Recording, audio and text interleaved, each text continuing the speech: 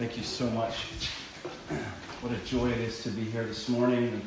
Chris and I met a number of years ago. In fact, it was during COVID we met and sparked up a good friendship and had him and Amy at our house a couple of years ago. And it's been nice to just get to know you, Chris, and your family. And thank you for trusting me with this privilege here this morning. I have a confession to make here this morning. I'm not sure, maybe I'm the only one here that likes this particular study, but I am fascinated by the study of biology. How many of you in this room here this morning like biology? Oh, we've got a few. I thought we'd have a whole bunch of people like, no, school's over. I don't want to think about biology. I absolutely love biology.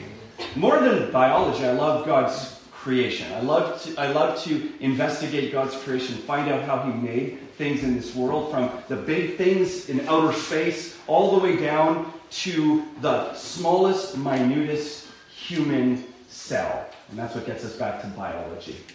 You see, at one time, we thought that the human cell was relatively simple. Something like this, Back in the day, we had the ability to be able to zoom in on the human cell, and we thought, really, this is all the human cell was. You had the cell membrane, and you had this cytoplasm here in this kind of juicy stuff, this liquid stuff, and then you had the nucleus in the center. And we thought, oh, wow, what an amazing thing that God created.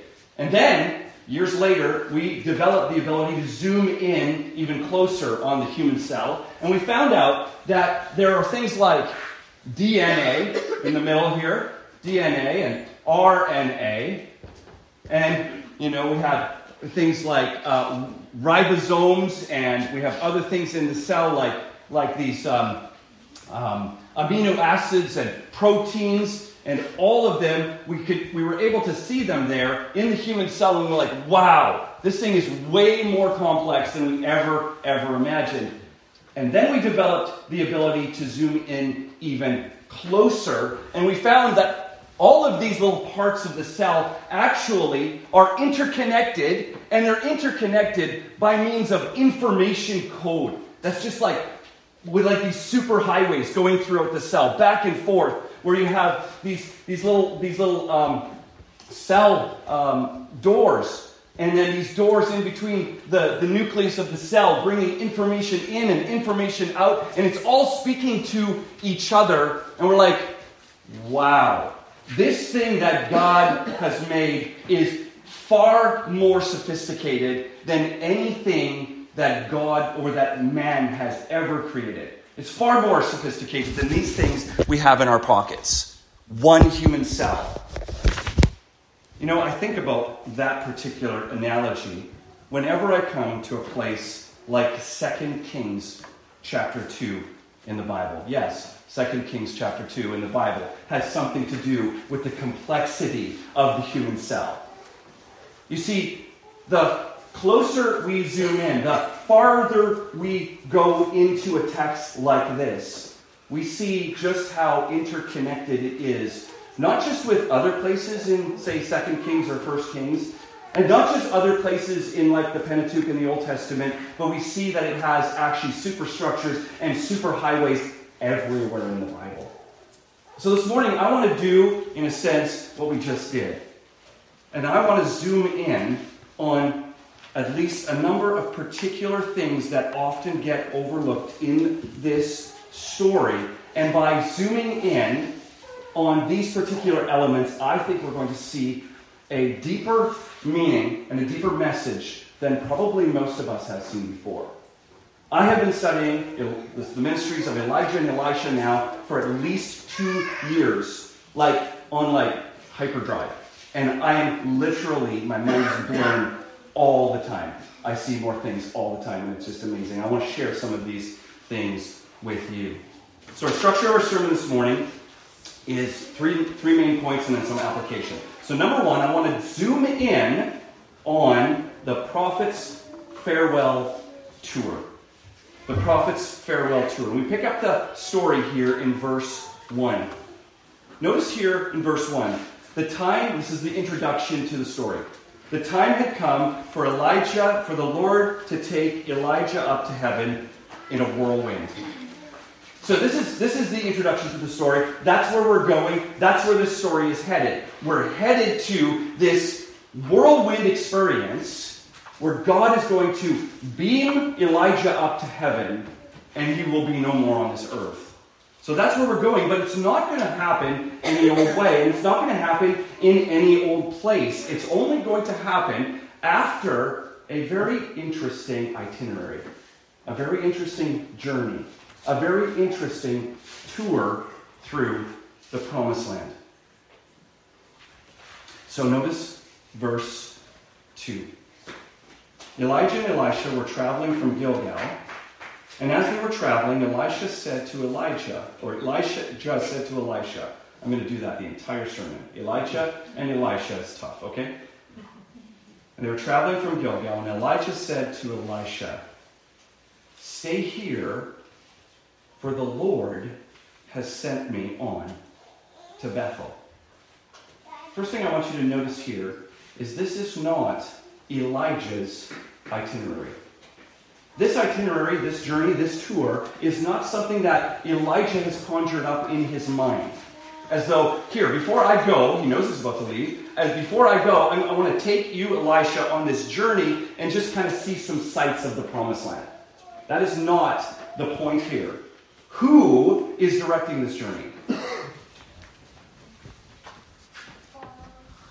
What? Who is? The Lord, right? The Lord is doing this. This is the Lord's itinerary. That is extremely important as we go forward. And notice here that he says, the Lord is sending me on to a particular place, a town. And the town is called Bethel. So here's the idea here. This is a kind of a picture of the Promised Land. This is a really, really simple one. And what you got here is, say, this is the Mediterranean Sea. This is the land of Israel. And here, up here you've got, what, the Sea of? Kids. Galilee, right. Okay, Sea of Galilee. Down here, the Dead Sea, right? And right here, say, right here in the middle here, we got this town called Bethel. I'm just going to put a B right there, all right? So Elijah and Elisha are somewhere in northern Israel. We don't know exactly where. Gilgal, it's really confusing as to whether this Gilgal is alongside the river of Jordan or it's somewhere up in central northern Israel. We're not sure. But in any case, Elijah and Elisha are going to go down to Bethel. Now notice what happens when they get there. Notice verse 4.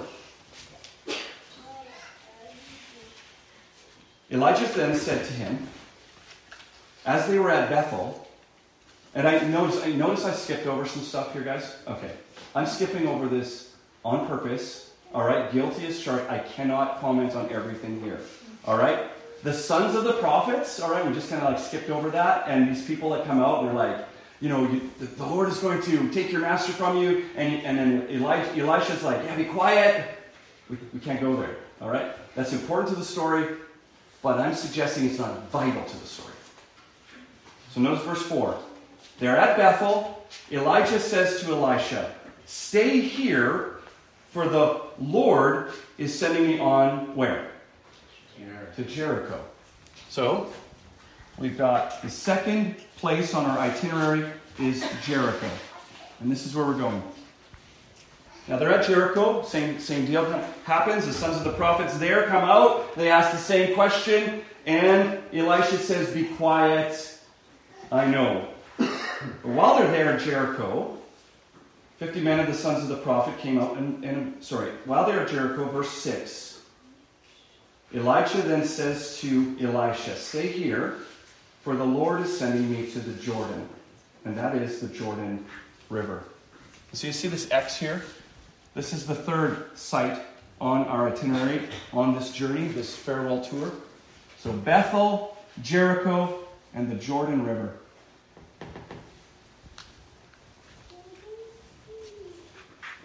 And then the text goes on and says, what happened there at the Jordan River? Elijah, verse 8, took his mantle, rolled it up, and struck the water, which parted to the right and to the left. Then the two of them crossed over on dry ground. When they had crossed over, Elijah then said to Elisha, what can I do for you? So the first thing I want you to notice here and zoom in on is this particular itinerary, this particular journey.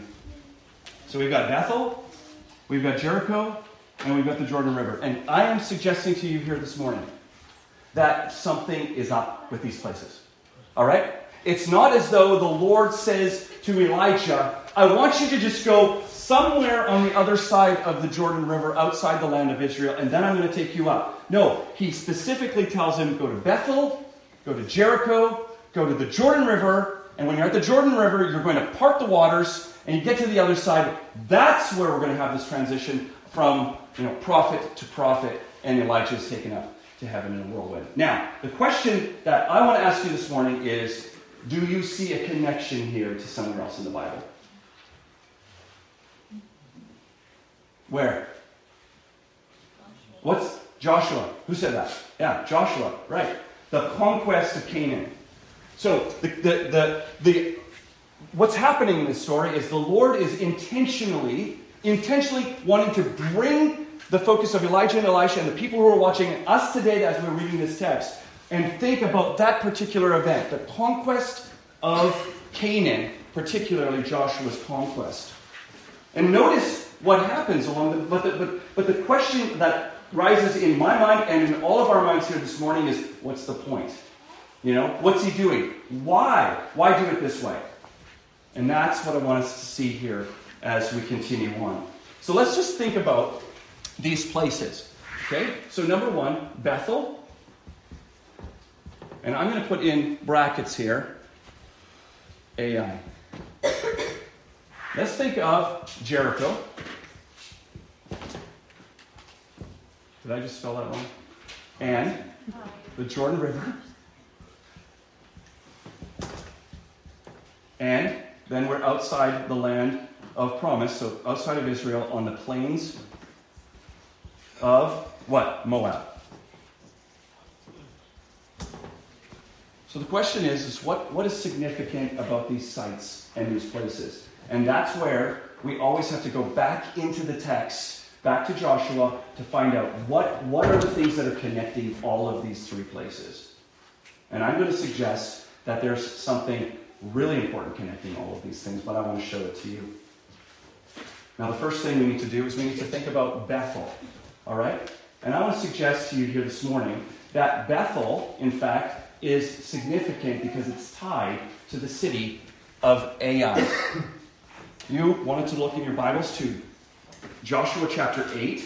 We see in Joshua chapter 8 how what God did to the inhabitants of Ai, and the text says Ai and Bethel. So the battle of Ai is not a battle of Ai alone, it's the battle of Ai and Bethel. In chapter 8, verse 17, the Lord, through Joshua, says, not a man was left in Ai or Bethel who did not go out after Israel.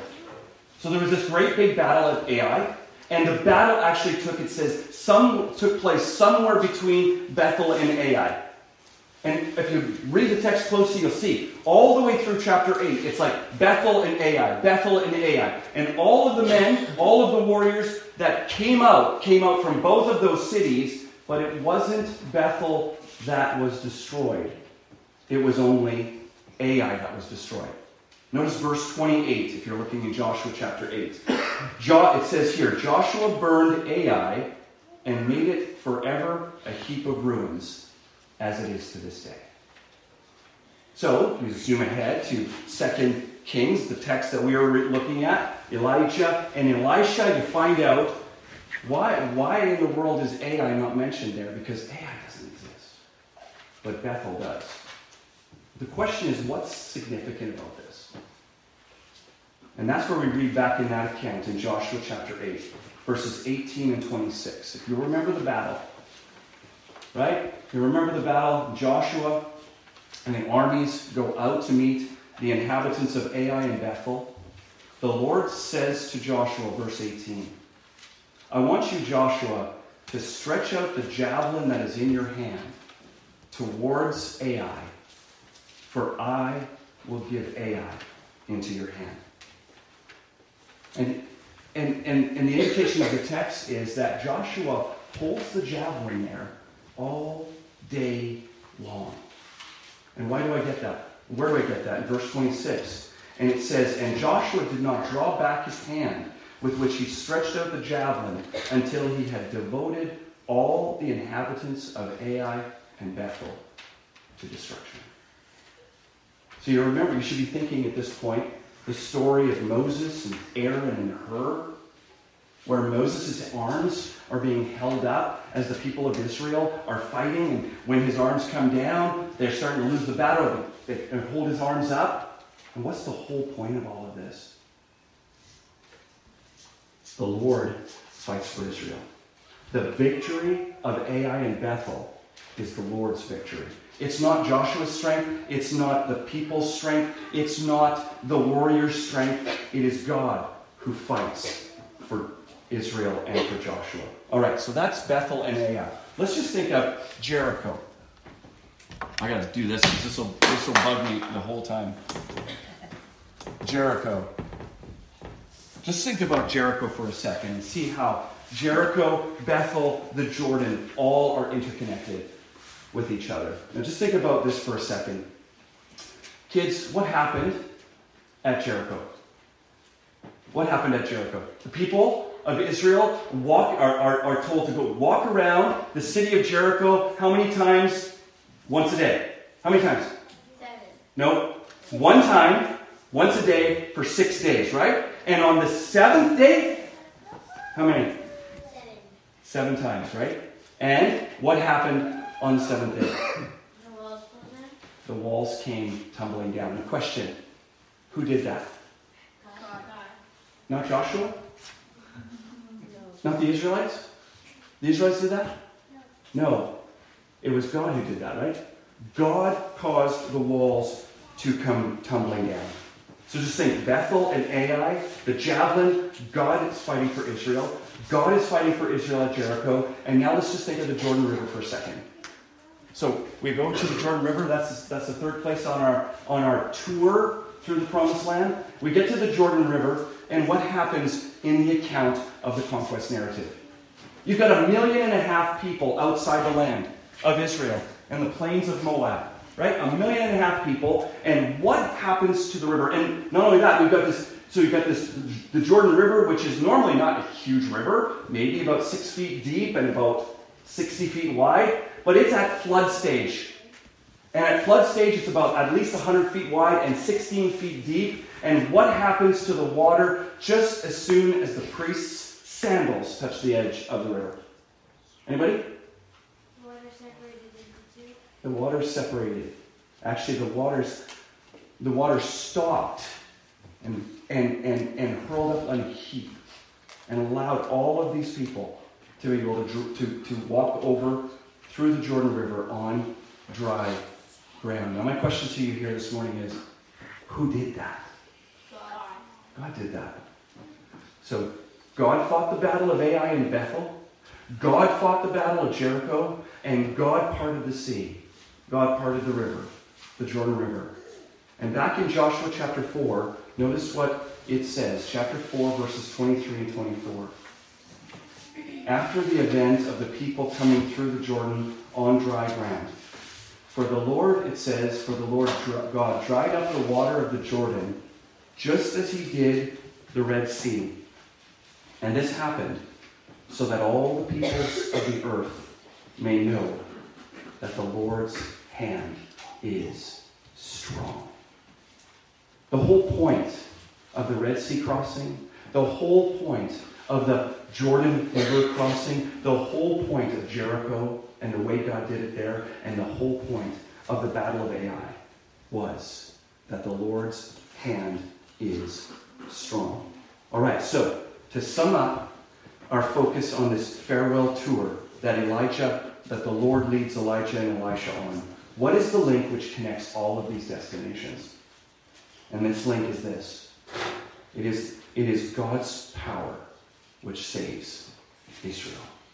Not by might, not by power, but by my Spirit, says the Lord. It is God's power which saves Israel. So there, we zoomed in on this farewell tour of Elijah and Elisha. Now I want to zoom in on the prophet's farewell title. prophet's farewell title. And we get to this in verses 9 through 12. So, when they had crossed over, Elijah said to Elisha, "Tell me what I can do for you before I am taken from you." So Elisha answered, "Please let me inherit a double portion of your spirit." And Elijah replied, "You have asked for something difficult. If you see me being taken from you, you will have it. If not, you won't." So we're right here, pretty much at the heart of the passage, right? The introduction at the beginning was that this story is about Elijah's being taken to heaven in a whirlwind. And right before that, Elijah asks Elisha, "What would you have me do for you?" And Elisha says, "Give me a double portion of your spirit." Now, it's easy to misunderstand this request, all right? It's easy to misunderstand this. Often we think of this means twice as much power. That Elisha is asking that he might receive a ministry of twice as much power and twice as much miracles and the ability to perform twice as much miracles. And that's actually not the point at all. It's as if we tend to think, Elijah would have the ability to destroy 450 prophets of Baal. Elisha's asking for the ability to destroy 900 prophets of Baal. That's not the point of this request. In fact, if you look at Deuteronomy chapter 21, verse 17, this double portion language you find is tied to the inheritance of the firstborn child in Israel. So that when it says in Deuteronomy 21, he shall acknowledge the firstborn, so the firstborn, by giving him a double portion of his inheritance. So the firstborn is to receive the inheritance of the land, the property of the father. And that's what's going on here in this text. Elisha's not asking for twice as much power. He's merely asking to receive the same anointing, the inheritance of the same anointing that Elijah has had in his ministry. And that's what gets us to this, mysterious phrase, this mysterious title, and this passing on of the baton between, Elijah and Elisha. And that's what leads us into verses 11 and 12. Now, as Elijah and Elisha continued walking and talking, notice this in the text. A chariot of fire with horses of fire suddenly appeared and separated the two of them. Then Elijah went up into heaven in a whirlwind, and Elisha watched, and as he watched, he kept crying out, my father, the chariots of Israel and its horsemen." Now, I got to be honest with you. I have read this over and over and over for years. I've taught it to my kids, taught it to people in our church as well in the past. This whole episode with Elijah and Elisha and the passing on of the baton from one prophet to the next. And we tend to focus on this, heavenly whirlwind experience that Elijah has, and that the whole story is really about, the succession of Elijah to Elisha. It's more than that. I want you to notice, I don't know about you, but this phrase, this particular way of describing the experience is rather odd.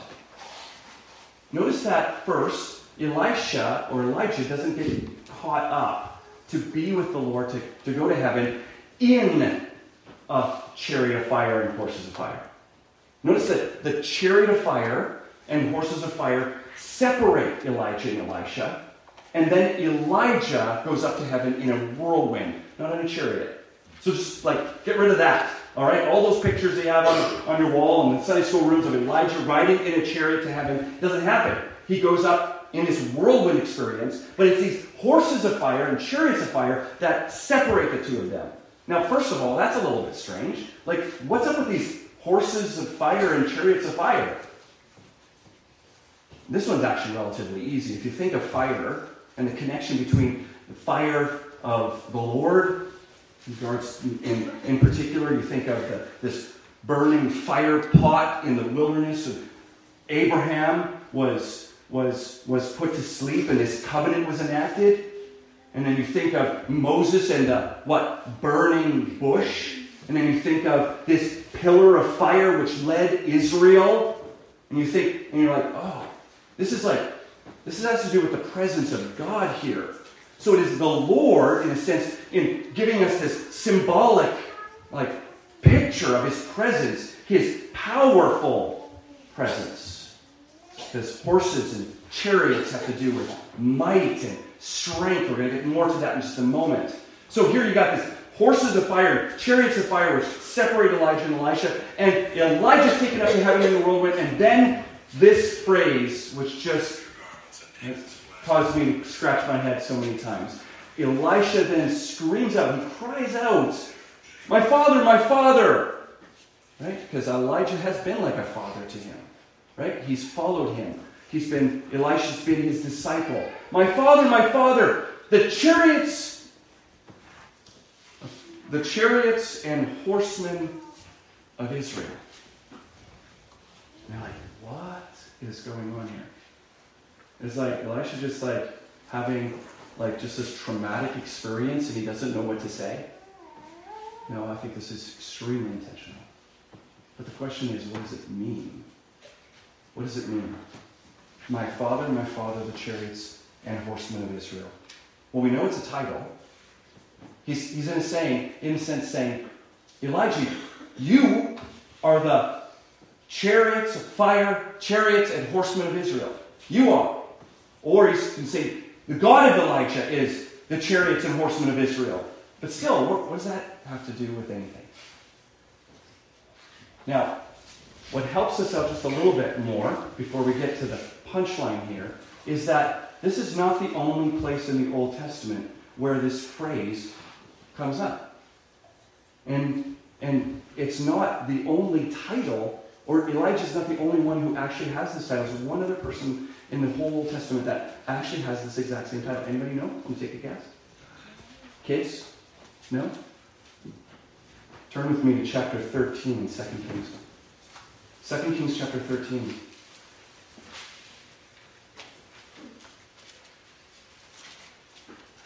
Now, it says here, at the end of Elisha's life. Now, when Elisha had fallen sick with the illness of which he was to die, Joash, king of Israel, went down to him crying, my father,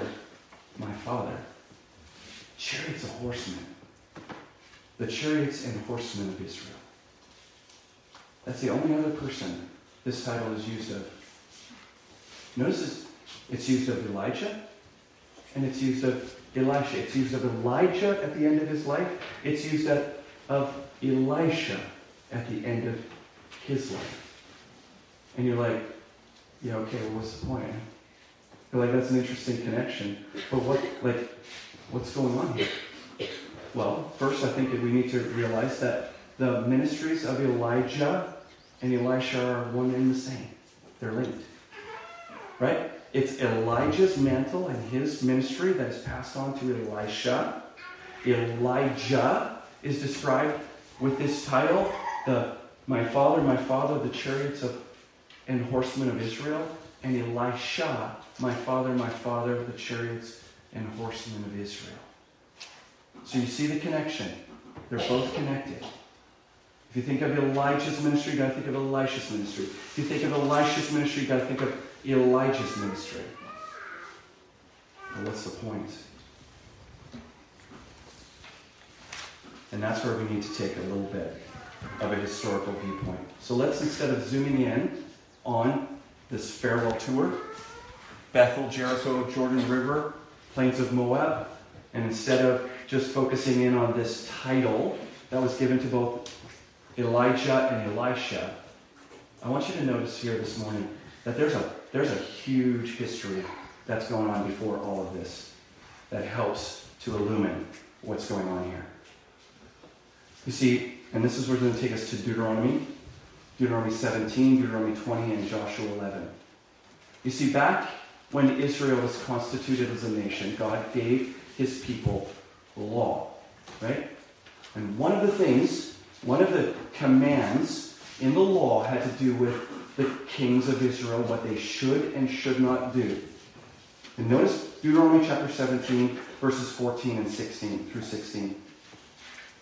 The Lord says through Moses, "When you enter the land the Lord your God is giving you, and you say, 'I will set a king over me, like all the nations around me,' you are to appoint over you the king the Lord your God chooses."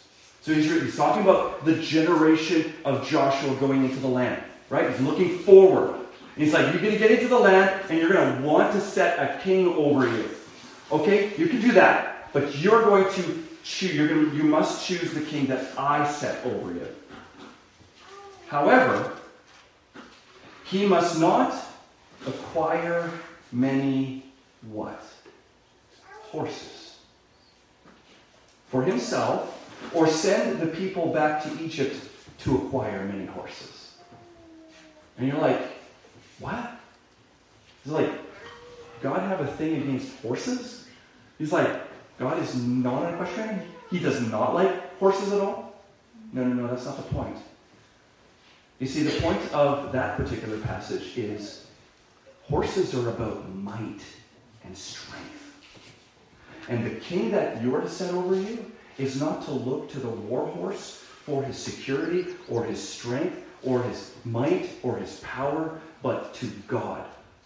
That was all what Egypt was about, right? What did the Egyptians chase Israel with in the wilderness? Right? The chariots and horses of Egypt. He chased them through the Red Sea, and what God destroyed the horse and the rider in the sea. And that was like all intentional. Like, no way are you going to be destroyed by this powerful army. I am far more powerful than any army of horses and chariots. So God is going to, right from the very beginning, he's going to put this right into the law. When you become a nation, you get a king, make sure he doesn't trust in the horse, the warrior horse. So that's Deuteronomy 17. Deuteronomy 20, verses 1 to 4. And listen to this. Moses says this. When you go out to war, and so he's foreseeing ahead of them. They're going to be on this conquest, right? They're going to be going to Jordan River, Jericho. They're going to go to Bethel. And he says, when you go out to war against your enemies, and you see, notice this, chapter 20, verses 1 to 4. And you see horses, chariots, and an army far larger than yours. Do not be afraid of them. For the Lord your God is the one who goes with you to fight for you against your enemies to give you victory. You start to see the connection? You start to see the connection between the ministries of Elijah and Elisha and what's already gone before? Elijah and Elisha's ministries are like the powerful chariot rider. God was working powerfully in and through their ministries, in and through their prophetic ministries. There was no other prophets in Israel who could perform the kinds of powerful miracles that Israel did. And God is showing us this. Notice Joshua chapter 11, verses 1 to 9. When they come into the land, in verses 1 to 9, God gives a special instruction to Joshua and to the army. He says, when you come into the land and they're about to in fact, this particular text is not about any of these battles, the Battle of Jericho or Bethel, but if you read the battle after the Battle of Bethel at Ai, you'll see that Jabin from the north gets all of these kings together, the entire northern kingdom and all their cities together, and they amass this great, vast army out in the plains. And it's the night before, and God says to Joshua, there's going to be a vast number of horses and chariots that you are going to see tomorrow. And the Lord said to Joshua, do not be afraid of them, for at this time tomorrow I will cause all of them to be killed before Israel. And then he gives this strange command. You, Joshua, when they're all destroyed, I want you to go out and I want you to hamstring I want you to hamstring their horses and burn their chariots. So Joshua treated them as the Lord had told him. He hamstrung their horses and he burned their chariots. And I'm like, what? You know what a hamstringing a horse does? It makes a horse, powerful war horse, useless. Maybe to plow a field, maybe. Turns the entire cavalry into something that you would use for farming and not for war. And he destroyed the chariots, burned them all up. Now I've read and watched The Lord of the Rings. And you remember the Battle of Helm's Deep? How many of you remember the Battle of Helm's Deep? Anybody? Or is it just like this sort of crowd that's not into The Lord of the Rings? It is, oh, really? You guys are or you're not? All right. Like I remember the scene from the Two Towers when Gandalf returns and the people of Rohan are about to be slaughtered by all of these orcs out on the plains. And the riders of Rohan come to the top of this valley, and they literally take this army that is stretched out before them, and they plow them over with their horses into this vast army. And they take out at least a third to a half of it. That's how powerful horses and chariots were in the ancient world. You see, horses and chariots were literally like the tanks of modern warfare. But for Israel, God's chosen nation, God would have them trusting in none of it. Why? Because at the end of the day, if you amass the means to secure your own victory, who gets the glory? Do you defeat your armies with your own power? Who gets glory? You get glory. God always wants to get the glory. And that's exactly what Israel was doing. You see, beginning with Solomon, Israel began to lust after power. Solomon amassed 1,400 chariots and 12,000 horsemen. Enough to build chariot cities and cities just for his horsemen. And all the kings of Israel and Judah both followed in his footsteps. Instead of trusting in the strength and power of God, they were constantly trusting in alliances with other nations and the security of horses and chariots. I'm telling you, you just do a search through the Bible all the way through the Old Testament. This is a mega theme which goes all the way through the Old Testament. It shows up in Isaiah the prophet, where God is speaking against Israel and Judah for amassing chariots and horses, and he connects this desire to amass chariots and horses with idolatry. It's everywhere in the Old Testament. And the kings of Israel were constantly trusting in their alliances with other nations and the security of horses and chariots as a sign of their strength among the nations. The very thing that they were warned not to do, they were doing. Unlike the ministries of Moses and Joshua. And this is where all of these clues, the farewell tour, the farewell title, the history, the links to Moses and Joshua all come together with the prophetic ministry of Elijah and Elisha. Elijah and Elisha are representatives to Israel of where true strength and power lie. Not in the amassing of power and wealth and warriors and horses and chariots. Instead, they were not trusting in the Lord. Elijah and Elisha were. All of their miracles were a demonstration of the Lord's power, not the power and might of man. Therefore, the message of 2 Kings is far deeper than just prophetic succession. The deeper message is that the Lord is communicating to Israel and to us this morning. That true strength does not consist in the might of man, but in the power of God. And the ministries of Elijah and Elisha testify to this. And that's why Elisha cries out and Joash cries out, my father, you, the ministry of God through you, is like the ministry of horses and chariots. You are the true strength of a nation. Now, let's just think about some application here. And I got 2 points and then I'll be done. The first point of application, we don't even have to leave the Old Testament for. And if you turn with me in your Bibles here this morning, let's just finish up here with Isaiah chapter 31, verse 1. Isaiah 31, verse 1.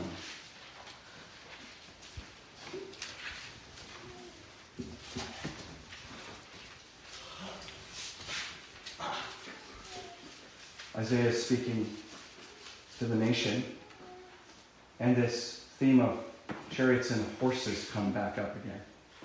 And he says, woe to those who go down to Egypt for help and who depend on horses. They trust in the abundance of chariots and in the large number of their horsemen. They do not look to the Holy One of Israel, and they do not consult the Lord. You see the connection? You see the connection here between trusting, relying on the strength and the power of the warhorse and not on prayer, consulting the Lord, seeking after the face of the Lord? And see, I would suggest here this morning that nothing demonstrates your trust and reliance on the Lord and His power more than prayer. Prayer is this demonstration that you have no power and that you are relying upon God to come through for whatever it is. And here's the deal. Of all of the spiritual disciplines that we have in our disposal, I must confess this is the hardest one for me to do. And I've been a pastor, I'm an elder, and I'm a father of family. It's the hardest. Why? Because the struggle that I have when I come to prayer is I don't feel like I'm doing anything. I don't feel like I'm not affecting anything. I mean, like we run a ranch and we farm and we have cattle, and if I go out and I do that work, I can measure what my hands have done. I go plow a field, we go disc a field, we go seed, and even though the crop isn't coming up yet, I can see the rows, I can see the furrows, I can finish that off, I can complete that, and that's my power that has done that.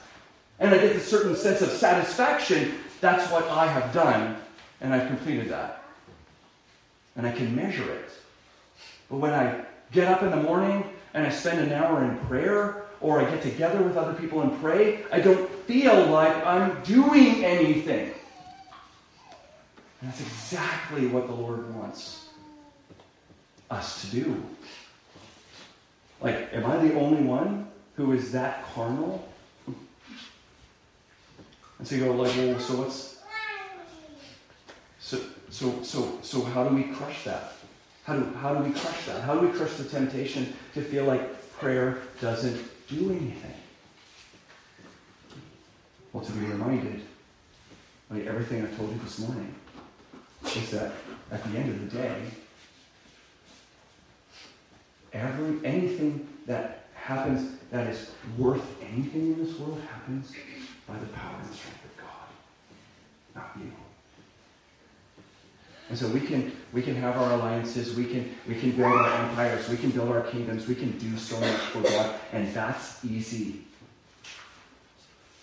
But prayer is hard, and God is calling us to it. And the more you devote yourself to it, the more I believe that you and I will feel the desire to do it more and to see God work on our behalf and give Him glory. Now, quickly turn with me to 1 Corinthians as we close. 1 Corinthians 1:26. I should be thinking, if this guy this morning has been preaching for 40-some minutes already, and he hasn't said one word about Jesus. And so this morning we're going to find out that actually Jesus is everywhere in the Old Testament and everywhere, even in our text. 1 Corinthians chapter 1. And I just want to make reference to a few things here and link it back to what we've already seen. Brothers and sisters, Paul says in chapter 1, he's talking to the church, and he's going to make a reference to the gospel, which is the power of God, and how it comes to people and how it changes people. Verse 26, brothers and sisters, consider your calling. Not many were wise from a human standpoint. Not many were what? You say, powerful. Verse 27 said, God has chosen what is foolish in the world to shame the wise, and God has chosen what is weak in the world to shame the strong. God has chosen what is insignificant and despised in the world, what is viewed as nothing, to bring to nothing what is viewed as something, so that no one may boast in the presence of God. Chapter 2, verse 1. So Paul then says, when I came to you, brothers and sisters, announcing the ministry, the message, the gospel of God to you, I did not come with brilliance of speech or wisdom, for I decided to know nothing among you except Jesus Christ and Him crucified. I came to you in weakness, in fear, in much trembling. My speech and my preaching were not with persuasive words of wisdom, but with a demonstration of the Spirit's power, so that your faith may not be based on human wisdom, but on the power of God. You see, though the message of the gospel has come into razor-sharp focus in the person and work of the Lord Jesus Christ in the New Testament, the essence of the gospel has always been there right from the very beginning. And what is the essence of the gospel? It's what the Red Sea crossing was all about. It's what the Jordan River crossing was all about. It's what Jericho was all about. It's what Ai was all about. It's what the battle that went on after that was all about. Salvation is from the Lord. It's the same then as it is today. Salvation does not come by means of our power. It doesn't come by means of our might. It doesn't come by means of our wisdom. It comes by the power of the Lord Jesus Christ. Let's pray together as we close. Dear Heavenly Father, I am amazed. I'm amazed over and over and over by the depth of your word and its interconnectedness. And we just scratched the surface here this morning on this theme. But more than anything, I want to be amazed more by the power of the gospel, the power of the resurrection, the power of Jesus Christ to save sinners and to transform them into people who look more and more and more like the Savior. You said through your Apostle Paul that to Jews, this message is a stumbling block. And to Greeks, it's considered folly and foolishness. But to those who are being saved, it is the power of God. Lord, I feel this morning the need for you to increase my faith in this gospel. And I trust that there are those here this morning who feel the need as well. So increase our faith in this word, in this gospel, and in your power to save.